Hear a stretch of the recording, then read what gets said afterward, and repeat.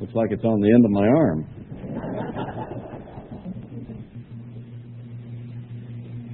It hit me like a thunderbolt about 2 or 3 o'clock this morning that I do not believe we are under grace. You and I. Now, since I've got all of you disagreeing with me, we're not all in one place because some are listening by phone.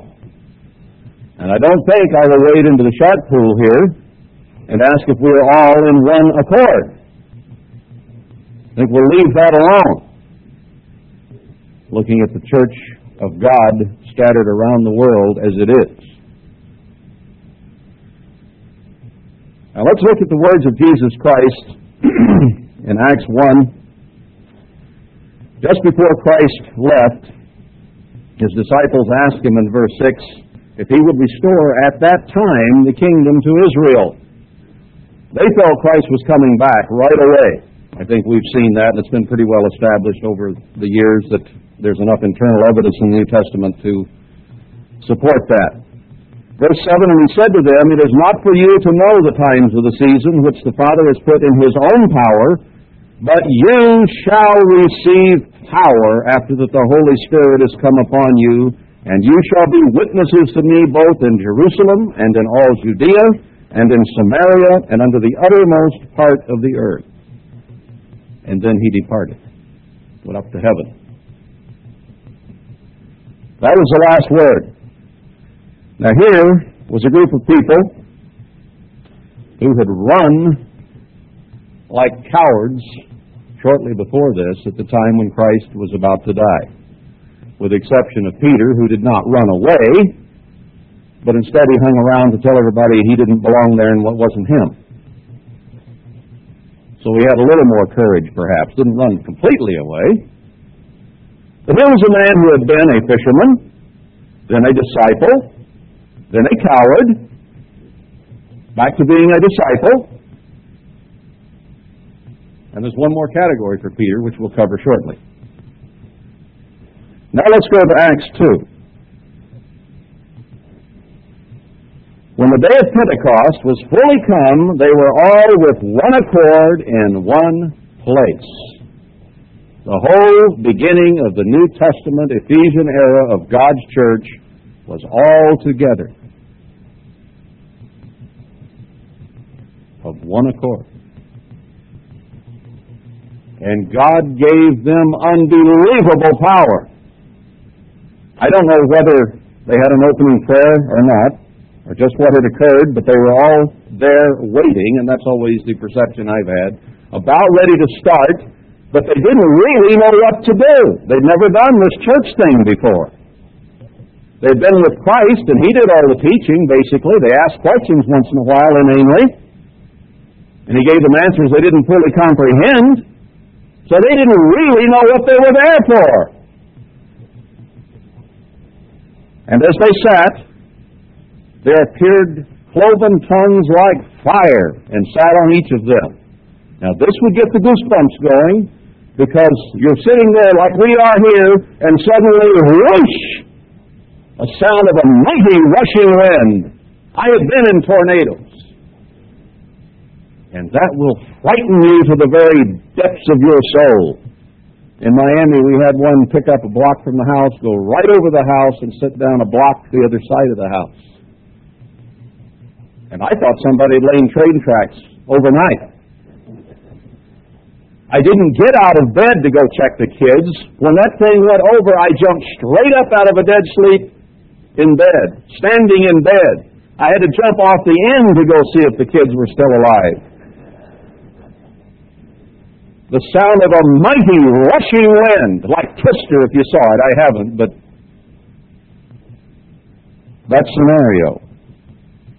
And with fire. And they were filled with the Holy Spirit, and the Spirit gave them utterance, and they began to speak in all these different languages.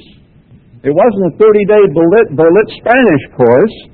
They just suddenly, these were people from all over the world, every nation under heaven, it says in verse 5.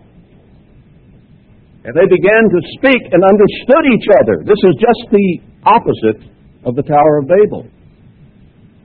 What an incredible miracle that was at Babel when he confused all their languages and suddenly they couldn't understand each other and ran away. It caused separation, didn't it? But here, God moved just the other direction so they could speak all the same language, and it was a uniting force. And scary. I don't know all these languages. And yet here I'm speaking 10 at once, maybe.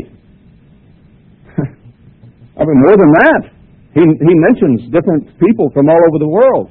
There were Jews in Jerusalem from all over, every nation on earth. You think Israel hadn't spread out? They'd come there for Pentecost, and some of them were dwelling there, but their families, their homes, were elsewhere. And they spoke different languages, though they were Jews. And suddenly, they could all understand each other. The miracle in the hearing and the speaking both. What an incredible outpouring of power. Wasn't gibberish, wasn't Pentecostalism. I mean, these were intelligible languages, not grunts and whoops. And so they were amazed. And word went out very quickly, radiated through the city. You've got to come see what's going on here. There's fire and there's wind. And all these people are speaking and understanding each other. People came running from all over Jerusalem. What is this great thing? And then some Pentecost afternoon quarterbacks began to question what's going on here. This is really interesting. They were all amazed, verse 12, and were in doubt, saying one to another, what means this? What's going on here?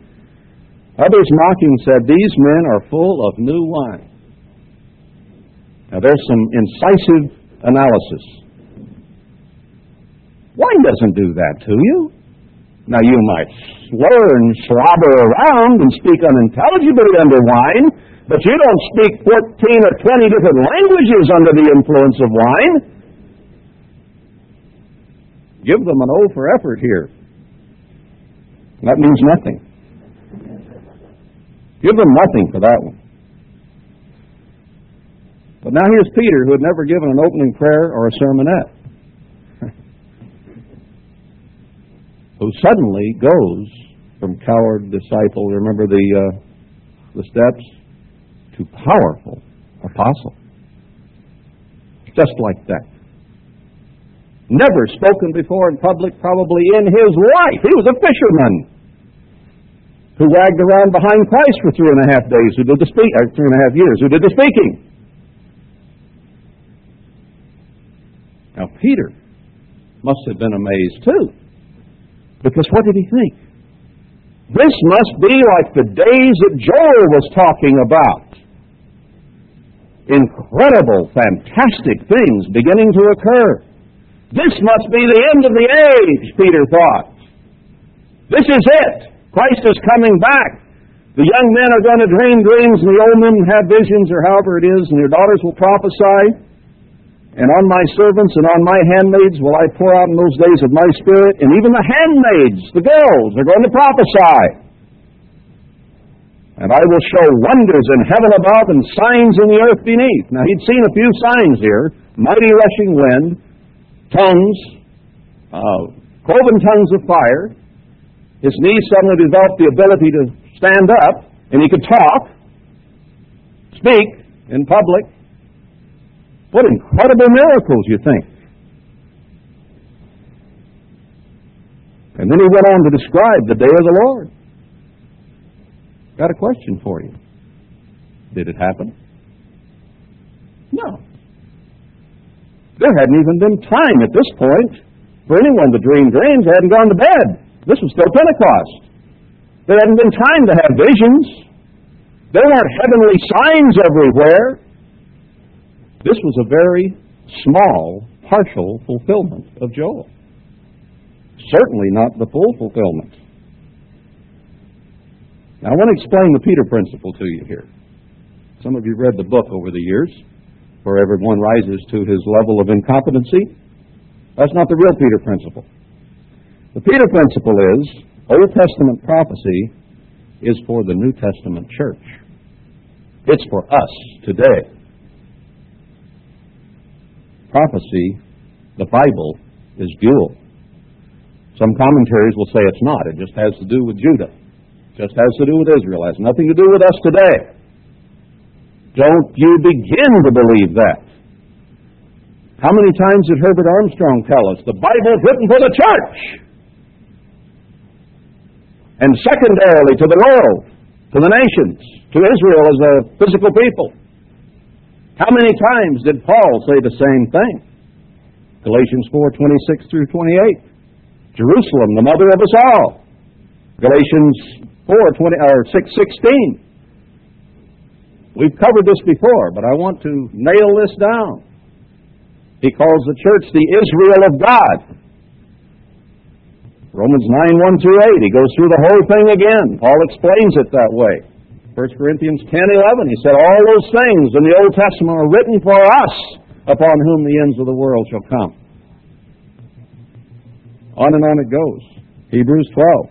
Or not 12. Yeah, 12:22 through 23, I think it is back there. Let's go back, and since I can't quite quote it, I'll turn back to it. Verse 22 of Hebrews 12.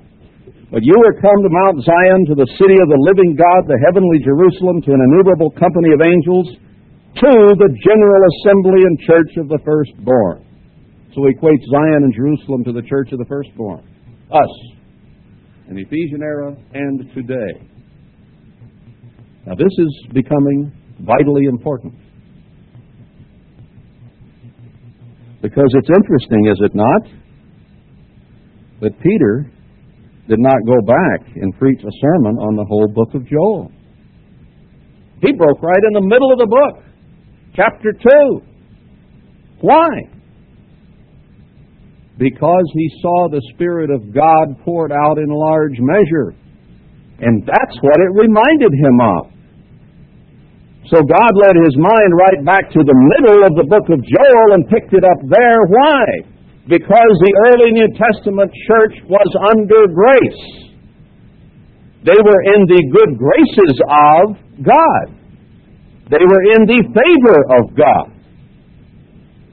They did not have sin imputed to them at that point because God had said, I will establish this church and I will be with it and I will give you grace. I will give you pardon that you do not deserve. Did Peter deserve pardon after he had run? Did the others deserve pardon? Absolutely not. Bunch of cowards. But when they stuck around for these 50 days and waited for Christ to do what he said he would do, they performed the proper works, as the sermonette was about. God gave them grace in time of need. And with that grace came great power, came might, came the ability to preach, came the ability to heal. Right after that, Peter's shadow passing healed people. Peter and John walked in the gate. The man got up and was healed. Incredible things began to happen. They were under grace. Unmerited pardon and favor of God, both a legal delineation as well as an emotional state. Good favor and under forgiveness. I lost the axe here somewhere, flipping back and forth. He goes on down, and after he gets into this sermon on Joel, then he talks about David. Verse 37, now when they heard this, they were pricked in their heart and said to Peter and to the rest of the apostles, men and brethren, what shall we do? This is an amazing time. What shall we do? Peter said, repent and be baptized. And of those who gladly received his words. Now those were fighting words for maybe some of these people. Repent! And 3,000 were baptized that very day. Pretty good day's work. And what did they do? Verse 42. They continued steadfastly in the apostles' doctrine. That was number one. They accepted the truth and followed it steadfastly. The faith once delivered by Peter here, the doctrine once delivered by Peter, and he didn't just give what is given here. It says he gave them many, many more words that day. And they continued in fellowship, not forsaking the assembling of themselves together, and eating together, fellowshipping, and in prayers. So they began to do the works that would keep God's grace upon them. I want to break off there with that particular part, realizing the power that was given there. And I want to tell you, brethren, you ain't seen nothing yet in what we've described here. This is inspiring to see what God did with that church and realize that that capacity is there. But let's go back now to the book of Joel.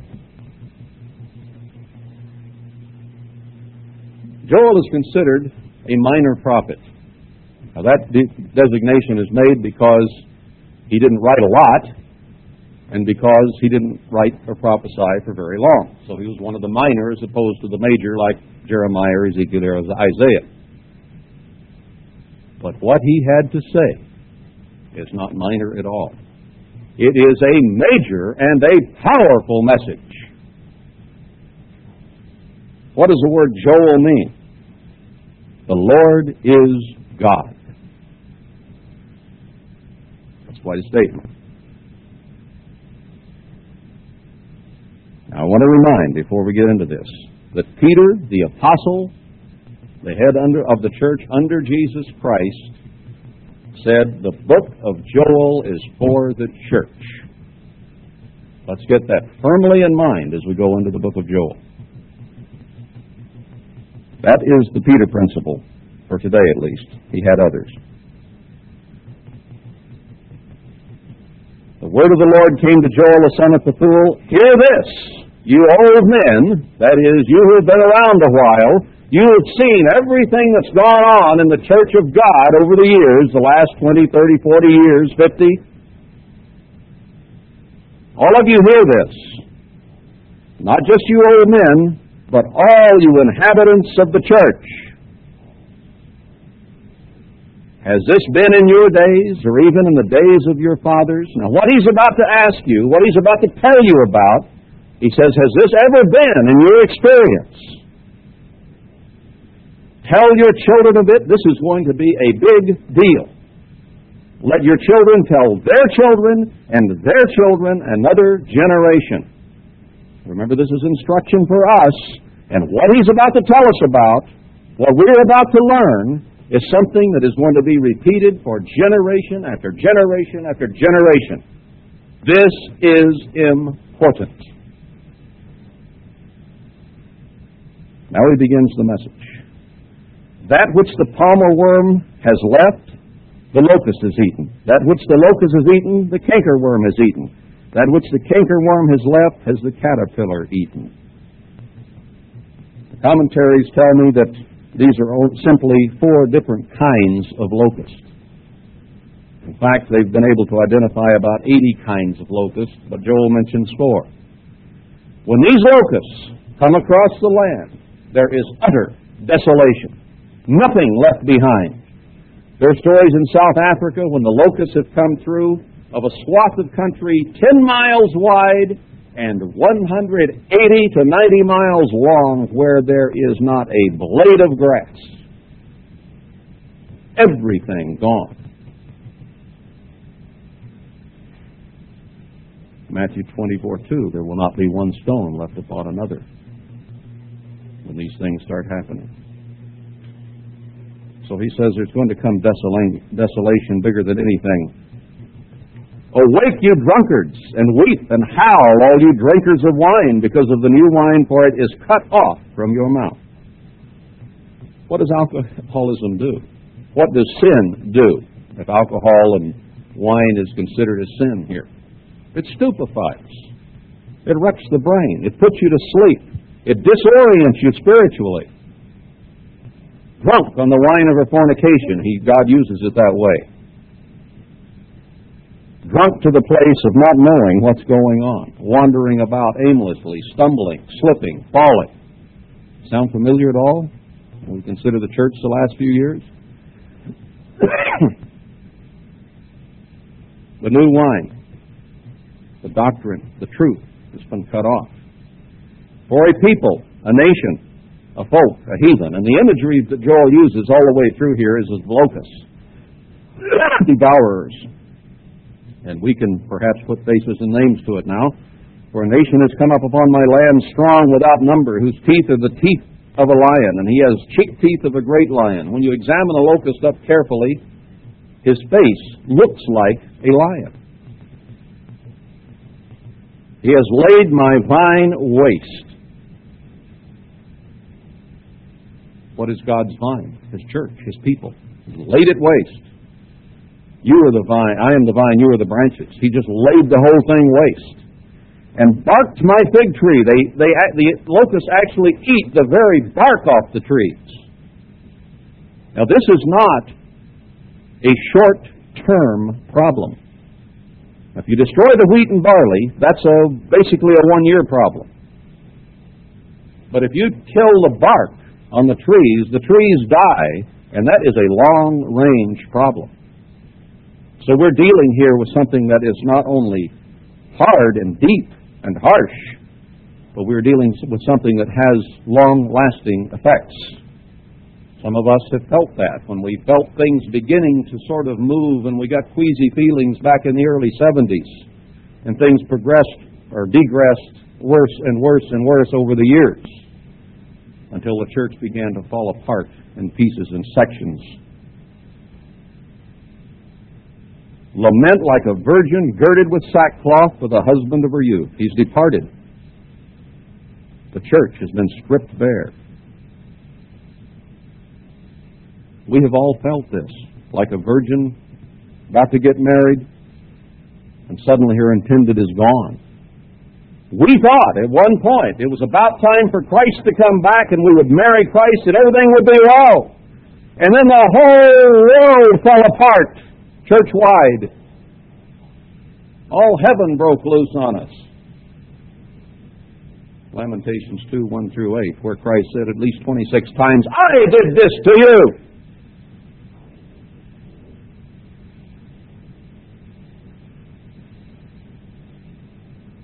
The meat offering, or the meal offering, and the drink offering is cut off from the house of the Lord. The meal and the drink offering were utilized along with all the other sacrifices, all the other offerings, because ultimately they represent the fine flour, the body of Christ, and the wine, the blood of Christ spilled for us.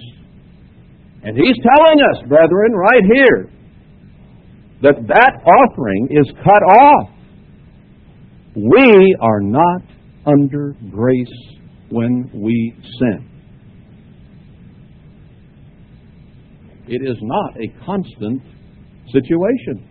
Didn't Mr. Armstrong always tell us, if you commit murder, they put you in jail, and maybe on good behavior, not killing the guards, they let you out in, well, it used to say 20 or 30 years, let's say 5 years now. Does that give you license then to go kill somebody else because you were under grace? Got a pardon from the governor? No! So you can fall in and out of grace, or work your way into grace and fall out of it, is more like it. Because the works are not right. So let us not think that because salvation is by grace through faith, that we automatically have it. Does this sound like, as we go through this already, and we're not even partly done hardly, does it sound like we are under the good favor of God? Does it sound like we have unmerited pardon for our sins? God chastens every son whom He loves. And if we are not chastened, we are bastards and not sons. And God has been chasing us for years now. Does that mean we ought to crawl in a corner and eat worms and die? No.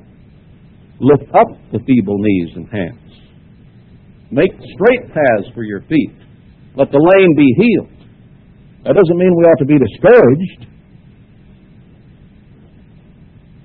But maybe I'm having trouble getting that across to you at the moment. Because I'm talking some pretty serious things here.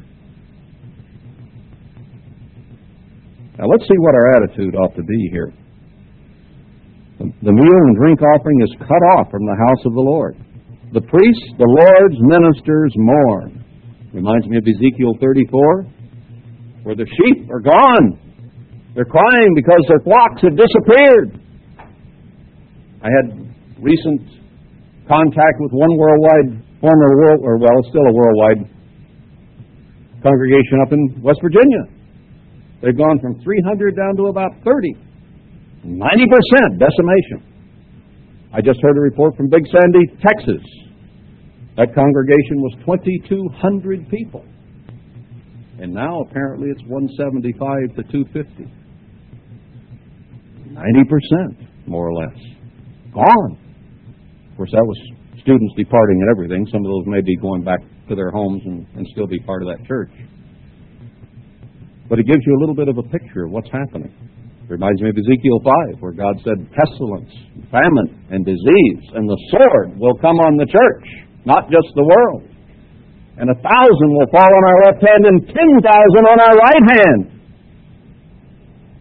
Spiritually dying, spiritually starving. That's where we are. We've talked about this before. But Joel really puts a microcosm on it. The Lord's ministers mourn. This isn't talking about the Baptists and the Methodists. This is talking about God's ministry. The field is wasted, the land mourns, the corn is wasted, the new wine is dried up, the oil languishes. Remind you of Amos 8:11? A famine not of physical things, but of the Word. See, Amos kind of thought it was spiritual, not just physical too, didn't he? Be you ashamed, O you husbandmen, the ministry of the fields and the flock. Be ashamed.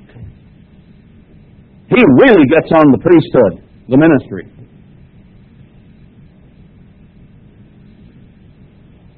Should we be standing up saying, oh, we're doing great. The work is growing. This is happening. No! Be ashamed at what is happening to the church of God.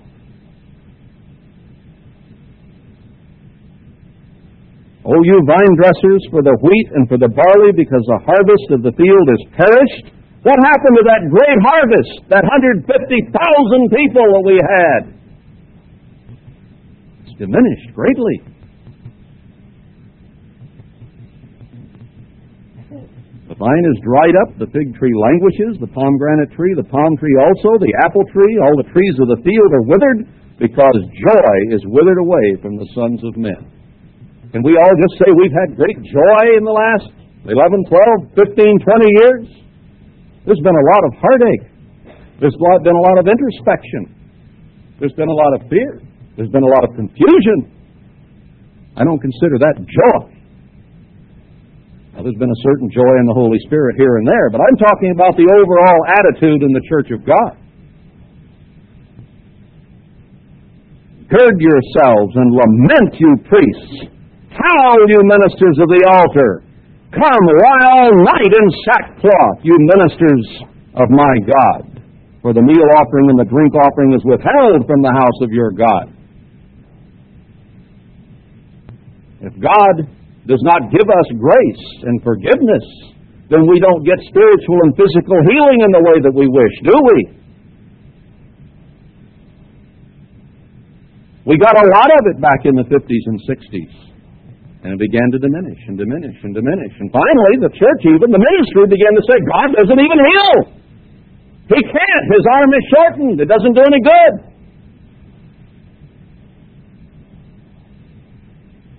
It wasn't God, it was them. It was us.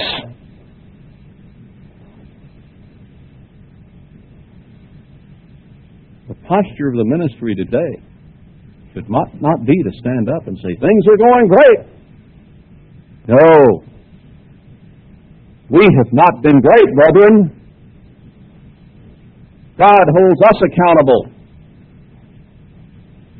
because we taught wrong things and we accepted and condoned and allowed wrong things and did nothing about it. We have people today who are dying spiritually.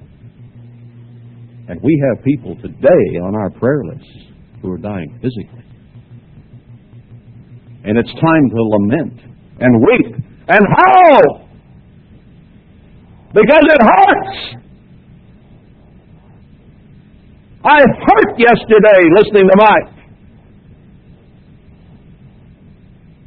And I hope we all hurt. Because Linda Buchanan United is dying. Marge Harmon died. Carol Ford right now is dying. And there are others.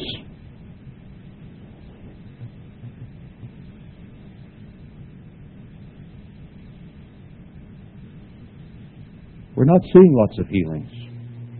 We're not seeing lots of demons being cast out. We're not seeing great works, are we? God is angry with us.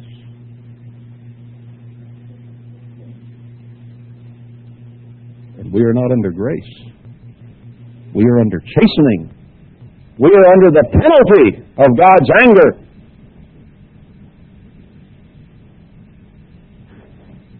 Now, what are we supposed to do about this? Verse 14. Sanctify you a fast. The Hebrew here apparently is more than call a fast. Sanctify a fast.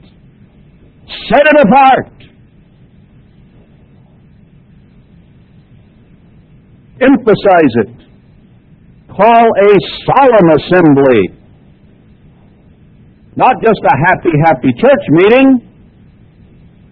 A solemn assembly. Gather the elders and all the inhabitants of the land of the church into the house of the Lord your God. This isn't just Israel. And cry to the Lord. This is a top priority. Just as Peter said, repent ye.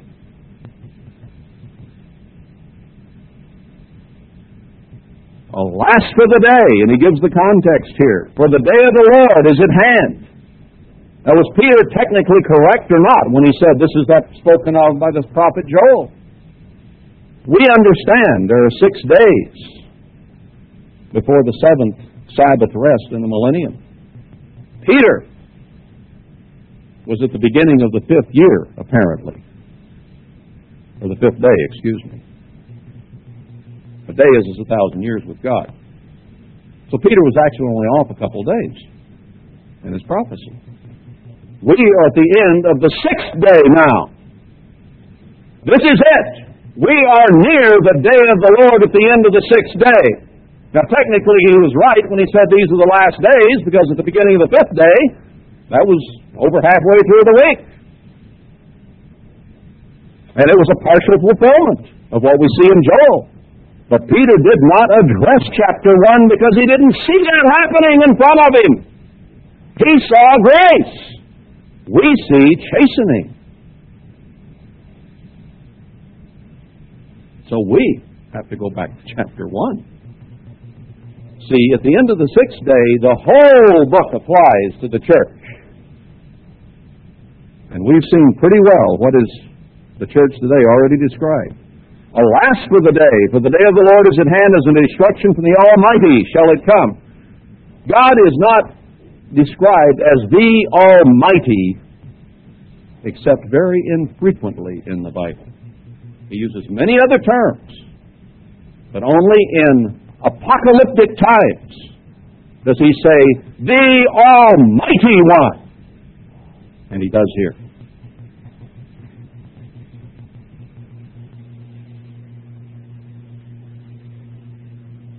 As destruction from the Almighty shall it come. Is not the meal cut off before our eyes? Yes, joy and gladness from the house of our God. The seed is rotten. You can't even plant a crop under these conditions. You can't go out and preach the gospel, brethren. You can't do it. God will not bless it. Some are trying it. What's happening? Not happening. It's dying on the vine. The seed is rotten. Doesn't do any good to go out there and plant it. God will not bless it. He will not heal it. The seed is rotten under their clods. The garners are laid desolate. The barns are broken down, for the corn is withered. How do the beasts groan? The herds of cattle are perplexed because they have no pasture. Yea, the flocks of sheep are made desolate. That's you and me. Psalm 80, we sing. In fact, it's page 60, I think, in our book. I looked up this before the sermon because it came to mind, where it says, restore us thy grace. Then we shall live in the light of your face. That means that grace is gone and has to be restored. And we've sung that for years and didn't realize we weren't under grace anymore. We were under penalties from God. Penalties that are going to lead to death unless we do something. And we see our brethren dying spiritually around us by the thousands. The death penalty is upon us. O Lord, to you will I cry, for the fire has devoured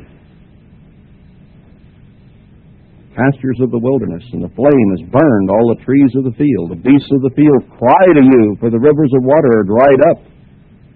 The living waters of Ezekiel and Revelation are not provided for us. And we have to search in this famine of the Word for good teaching.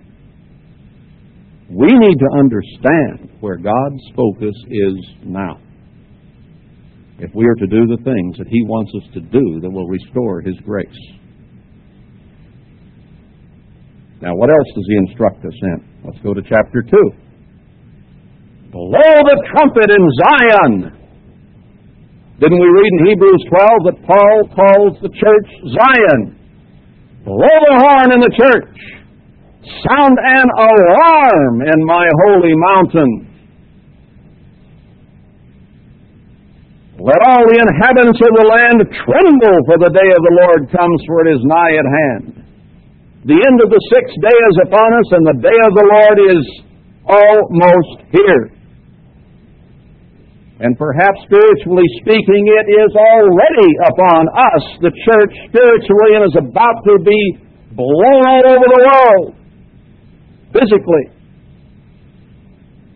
But have we not already seen a day of darkness and gloominess, a day of clouds and thick darkness spiritually around us? You bet we have. And a great and strong people there's not been ever the like, neither shall it be any after it, even to the years of many generations. These locusts came in clouds back then. And we have had a mighty and strong people rise up, a heathen group in the church of God that has basically destroyed it. And God caused it. He put them there.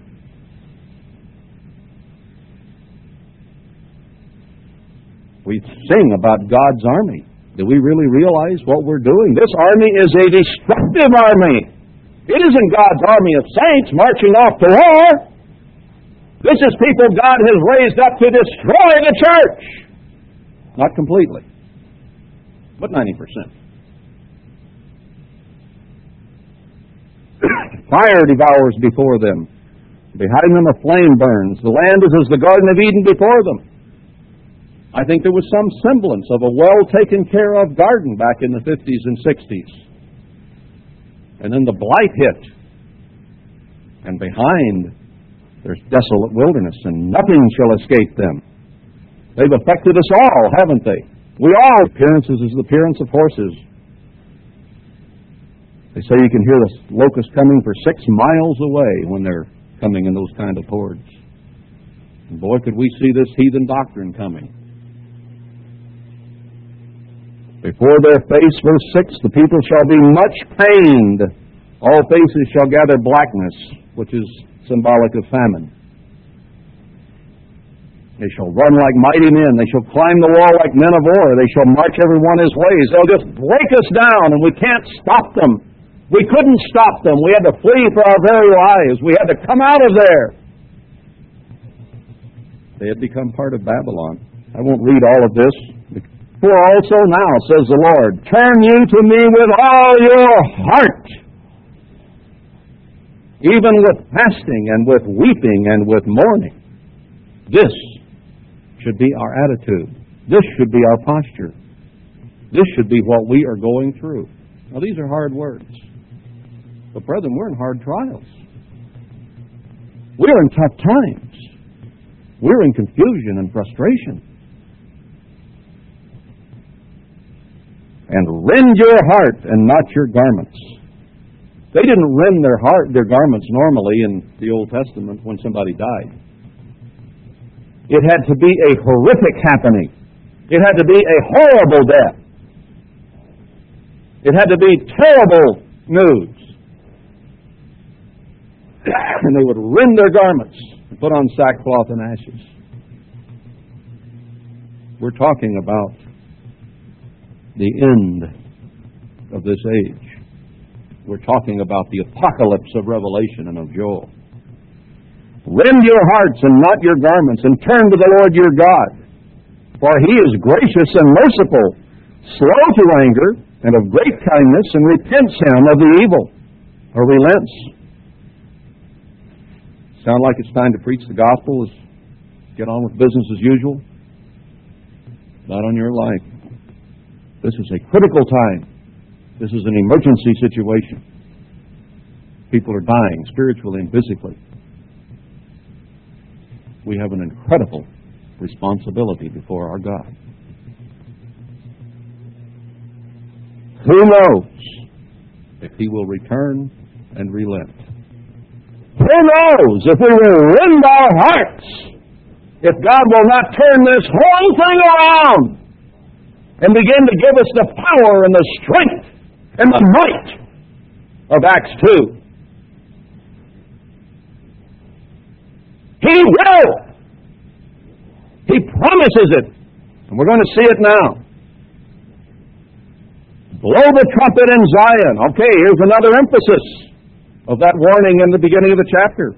God does things for emphasis. He repeats for emphasis. Blow the trumpet in Zion. Sanctify a fast. Call a solemn assembly. Gather the people. Sanctify the congregation. Assemble the elders. Gather the children, those that suck the breast. This is so much of an emergency that we're to call the bridegroom out of his chamber and the bride out of her closet. In ancient Israel, when you got married, you had a year off to cheer up your wife. Didn't go to war. Your responsibilities were kept at an absolute minimum.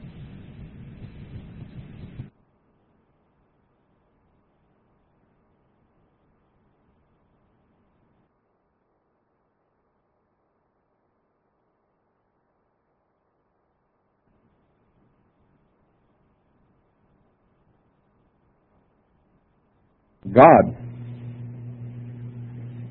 moves into this sacrosanct area that people cherished. Wouldn't it be neat to have a year's honeymoon? Well, God said, this is serious, people. We're going to even interrupt this. Call everybody, even the kids. Let the priests, the ministers of the Lord, weep between the porch and the altar. You had the porch of Solomon out in front of the temple. And there was this bit of a vestibule there, and the ministry could go there. But they couldn't go into the altar. What is God telling us here? God is telling us the ministry has been shut off from the altar of God. We're weeping and crying on the porch. It hurts to go in and anoint someone, and nothing happens, brethren.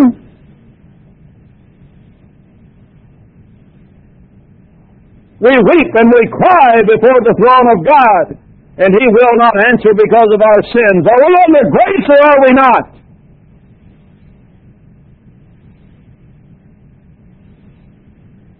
I want this changed, and you want this changed.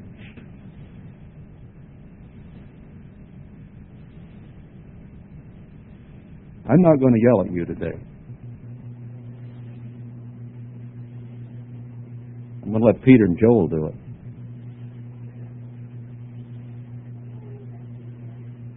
Because that is who God used to deliver these messages. Nobody is above this. No minister in the church of God anywhere is above this.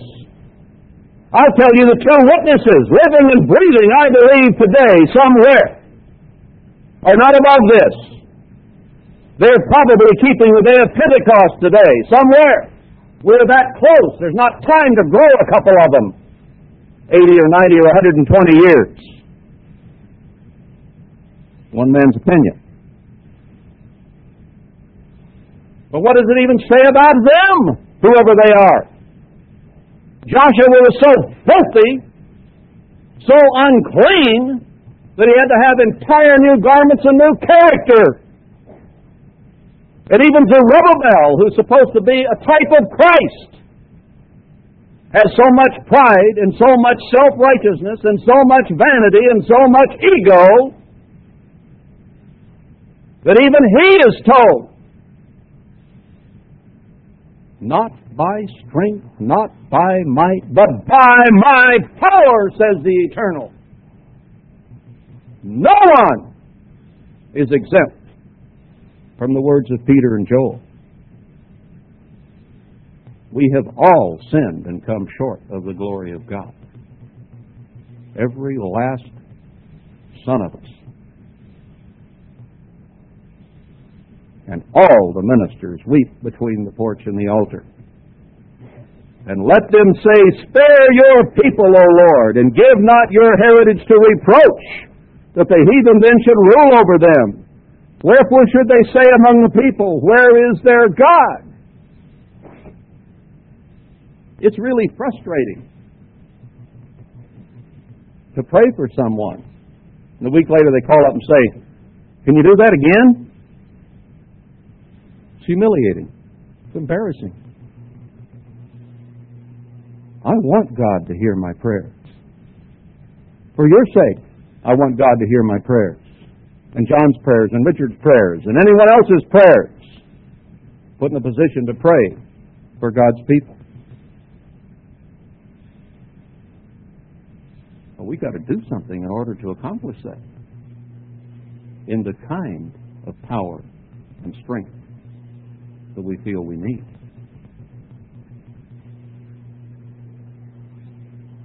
Then will the Lord be jealous for His land and pity His people. He will remove our shame and embarrassment, it says. Yea, the Lord will answer and say to His people, behold, I will send you corn and wine and oil, and you shall be satisfied therewith, and I will no more make you a reproach among the heathen. I will remove far off from you the northern, the heathen, the army that I have sent against you. I will drive him to a land barren and desolate, with his face toward the east sea, and his hinder part toward the utmost sea, and his stink shall come up, and his ill savor shall come up, because he has done great things against. You want to know the fate of the worldwide church of God, particularly its leaders? There's your verse. Fear not, O land. Be glad and rejoice, for the Lord will do great things. Yeah, they did great things against the church, but God's going to turn it around and do great things for it. And perhaps we have to hear the bad part. We have to do what is necessary. We have to do the works, as John was pointing out, so that God will turn with favor and with grace.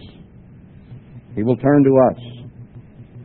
Fear not, O land. Be not afraid, you beasts of the field, for the pastures of the wilderness do spring, for the tree bears her fruit, the fig tree and the vine do yield their strength. Be glad then, you children of Zion, and rejoice in the Lord your God. For he has given you the former rain moderately, and he will cause to come down for you the former rain and the latter rain in the first month. So God is going to begin to send the spiritual rain back once we do our part. The floor shall be full of wheat, and the fat shall overflow with wine and oil. Real abundant spiritual food will return. And I will restore to you the years that the locust has eaten. The years we've gone through this, God is going to make it all better.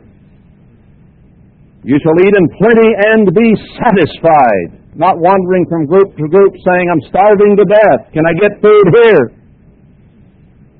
And praise the name of the Lord your God that has dealt wondrously with you, and my people shall never be ashamed again.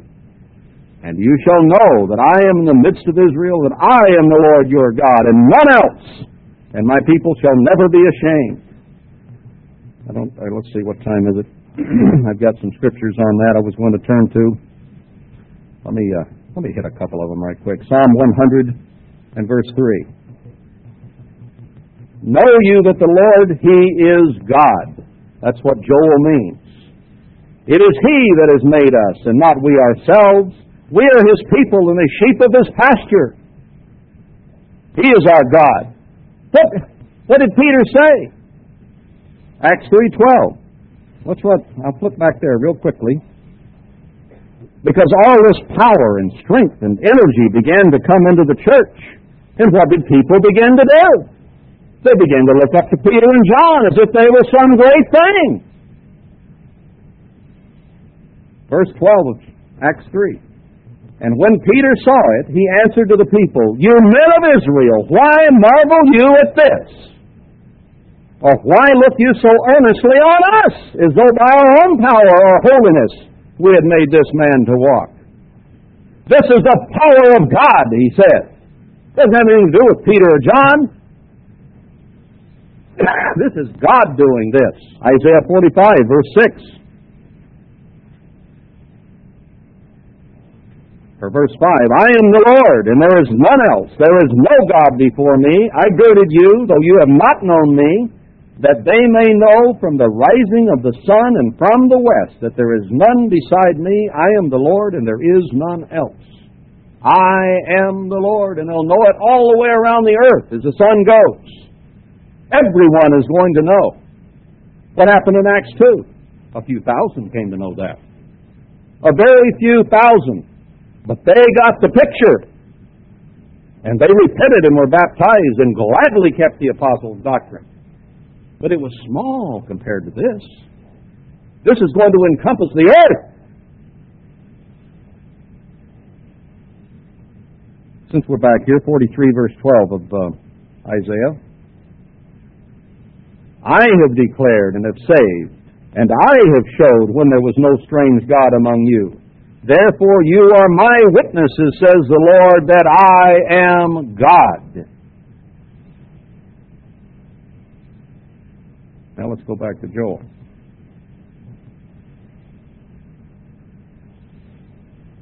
Whosoever shall call on the name of the Lord shall be delivered, chapter 2, verse 32.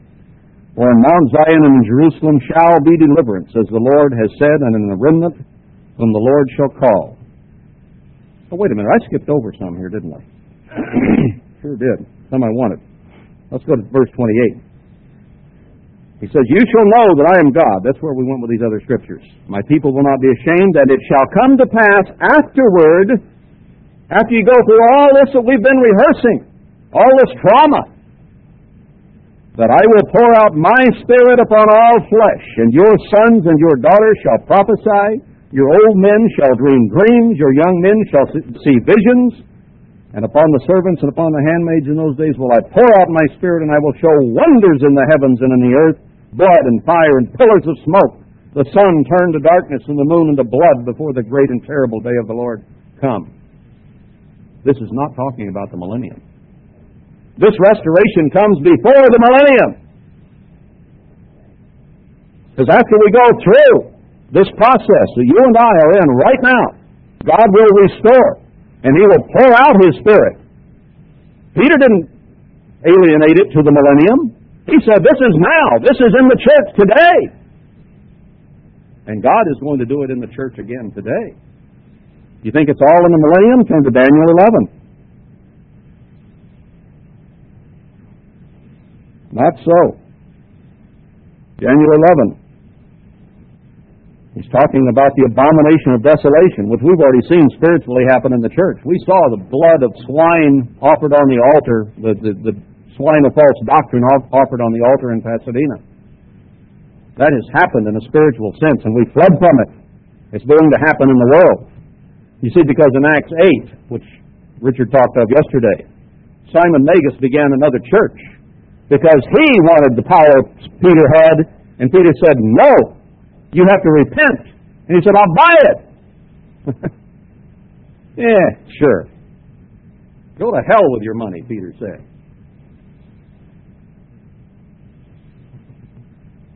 So the guy went out and started another church, and it has been juxtaposed against God's church ever since, fighting God's church through the Middle Ages.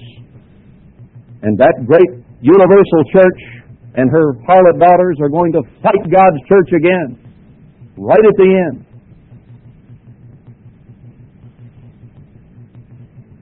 But what's going to happen? Daniel 11:31. Well, he talks about let's go to verse 30 first. He shall even return and have intelligence with them that forsake the holy covenant. So the beast's power is going to be in communication with those who forsook God's covenant. I would say that means the hierarchy in Pasadena are going to be involved with and part of it. I preached that a long time ago. It's already happened. They're already officially one of the harlot daughters today. Evangelical Pentecostals. They've already joined the beast. And arms shall stand on his part, and they shall pollute the sanctuary of strength, boy have they, and shall take away the daily sacrifice, and they shall place the abomination that makes desolate. And such as do wickedly against the covenant shall he corrupt by flatteries. But the people that do know their God shall be strong and do exploits. And they that understand among the people shall instruct many. Now, is this in the millennium? Exploits before the millennium. And I'll prove that right now in the latter half of this verse. Yet they shall fall by the sword and by flame, by captivity and by spoil many days. And when they shall fall, they shall be helped with a little help. And some of them of understanding shall fall, to try them and to purge and to make them white, even to the time of the end, because it is yet for a time appointed. Once the millennium is here, the people of God are not going to fall again by flame and sword. This is before that. Joel is talking about before that.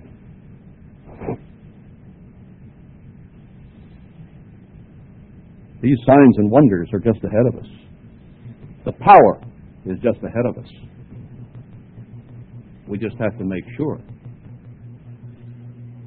that we have God's grace restored to us as individuals and as a church, as a greater church. But I fear that only about 10% will. Because God says He will save a remnant of physical Israel and a remnant of the church. And the rest may go into the tribulation and have to be repentant there, to turn to God with all their hearts there. Today, the choice is yours and mine. Will we do what Joel told us to do?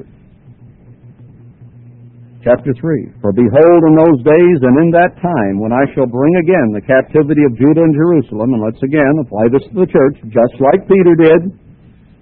This isn't Darryl. This is Peter and Joel. This is Paul. Said apply it to the church.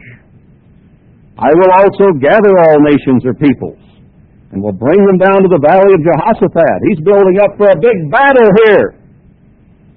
A tremendous battle between the enemies of God, Satan the devil and his church, the beast and the false prophet, against the church of God, led by the true witnesses.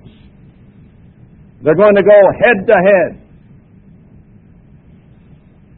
nose to nose, mouth to mouth, from a distance.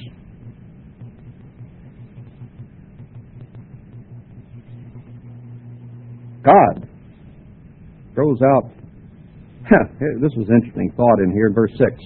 The children also of Judah and the children of Jerusalem have you sold to the Grecians. How did this whole thing start? This wholesale paganism. We were sold out to the Greeks.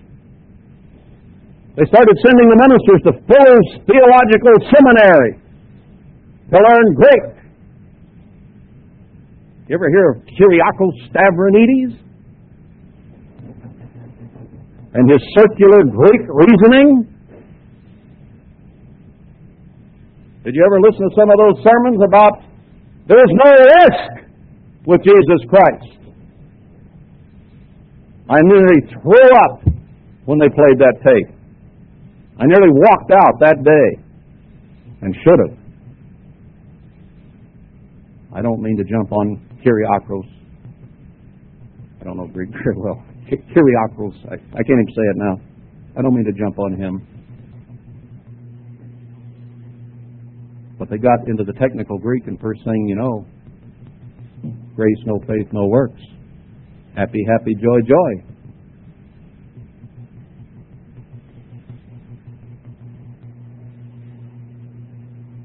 God throws out a challenge now. There's a time, Isaiah says, when they will beat their swords into plowshares and their spears into pruning hooks. We're going to have a head knocking. God says here in verse 10, beat your plowshares into swords and your pruning hooks into spears. Let the weak say, I am strong. The NBA Finals were just completed, I guess, Friday night. The Bulls finally whipped the Jazz. I watched part of that series. The Bulls won the first two games, and then it went to Utah. 19,100 people in the Delta Center there to watch the games.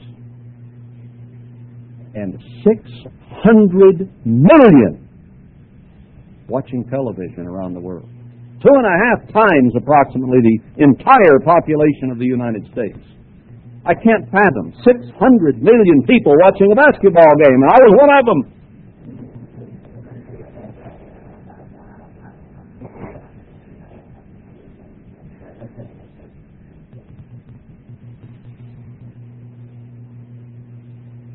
But it was interesting the way they hyped the thing. They had an announcer there just before, and they had a decibel meter on there about how loud it got in there. People were putting fingers in their ears and earplugs. The coaches of the Bulls was putting them in his ears. It got up to 110 decibels, and they built this thing up. The announcer said, "Are you ready to rumble? Yes! Are you ready to rumble? Yes! Are you ready to rumble? Yes!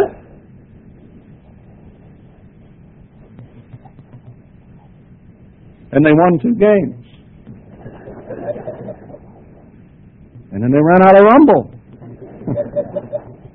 And they lost the game. And they went back to Chicago and lost another, and it was over. But this is what Joel is telling us, brethren. God is going to start a rumble. Isn't it Revelation 16 or 7:16, I think?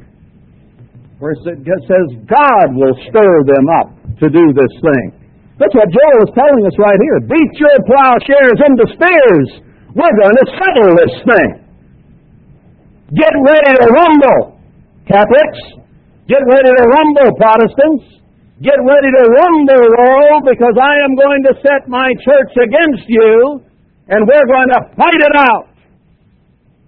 And I'm going to send Jesus Christ on a white steed with a vesture dipped in blood and a sword, and we're going to have blood up to the horse's bridle. That's where we are. This is about to happen. We have the timeline here that Joel has given us. You will go through terrible famine of the Word. And you will be chastened betimes. You will be whipped. And you will repent And then I will show power such as the world has never known.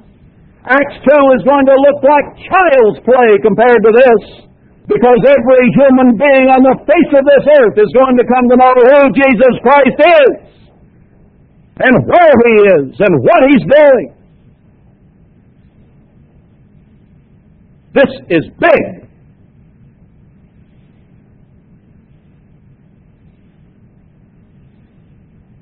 The Lord is God,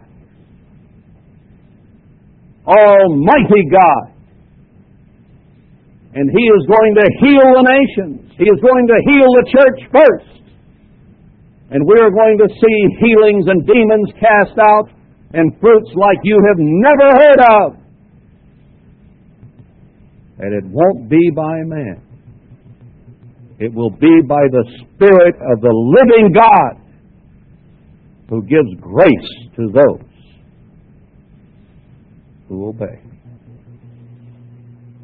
who are ready to go all the way, not just rumble a little bit and sit back and do nothing, but who will put their hand to the plow and will not turn back, but will fight with every bit of their being, with their whole heart, and rend their heart and not their garments, and turn to God with all their being. And the dying will stop. And God will bless. End of transmission.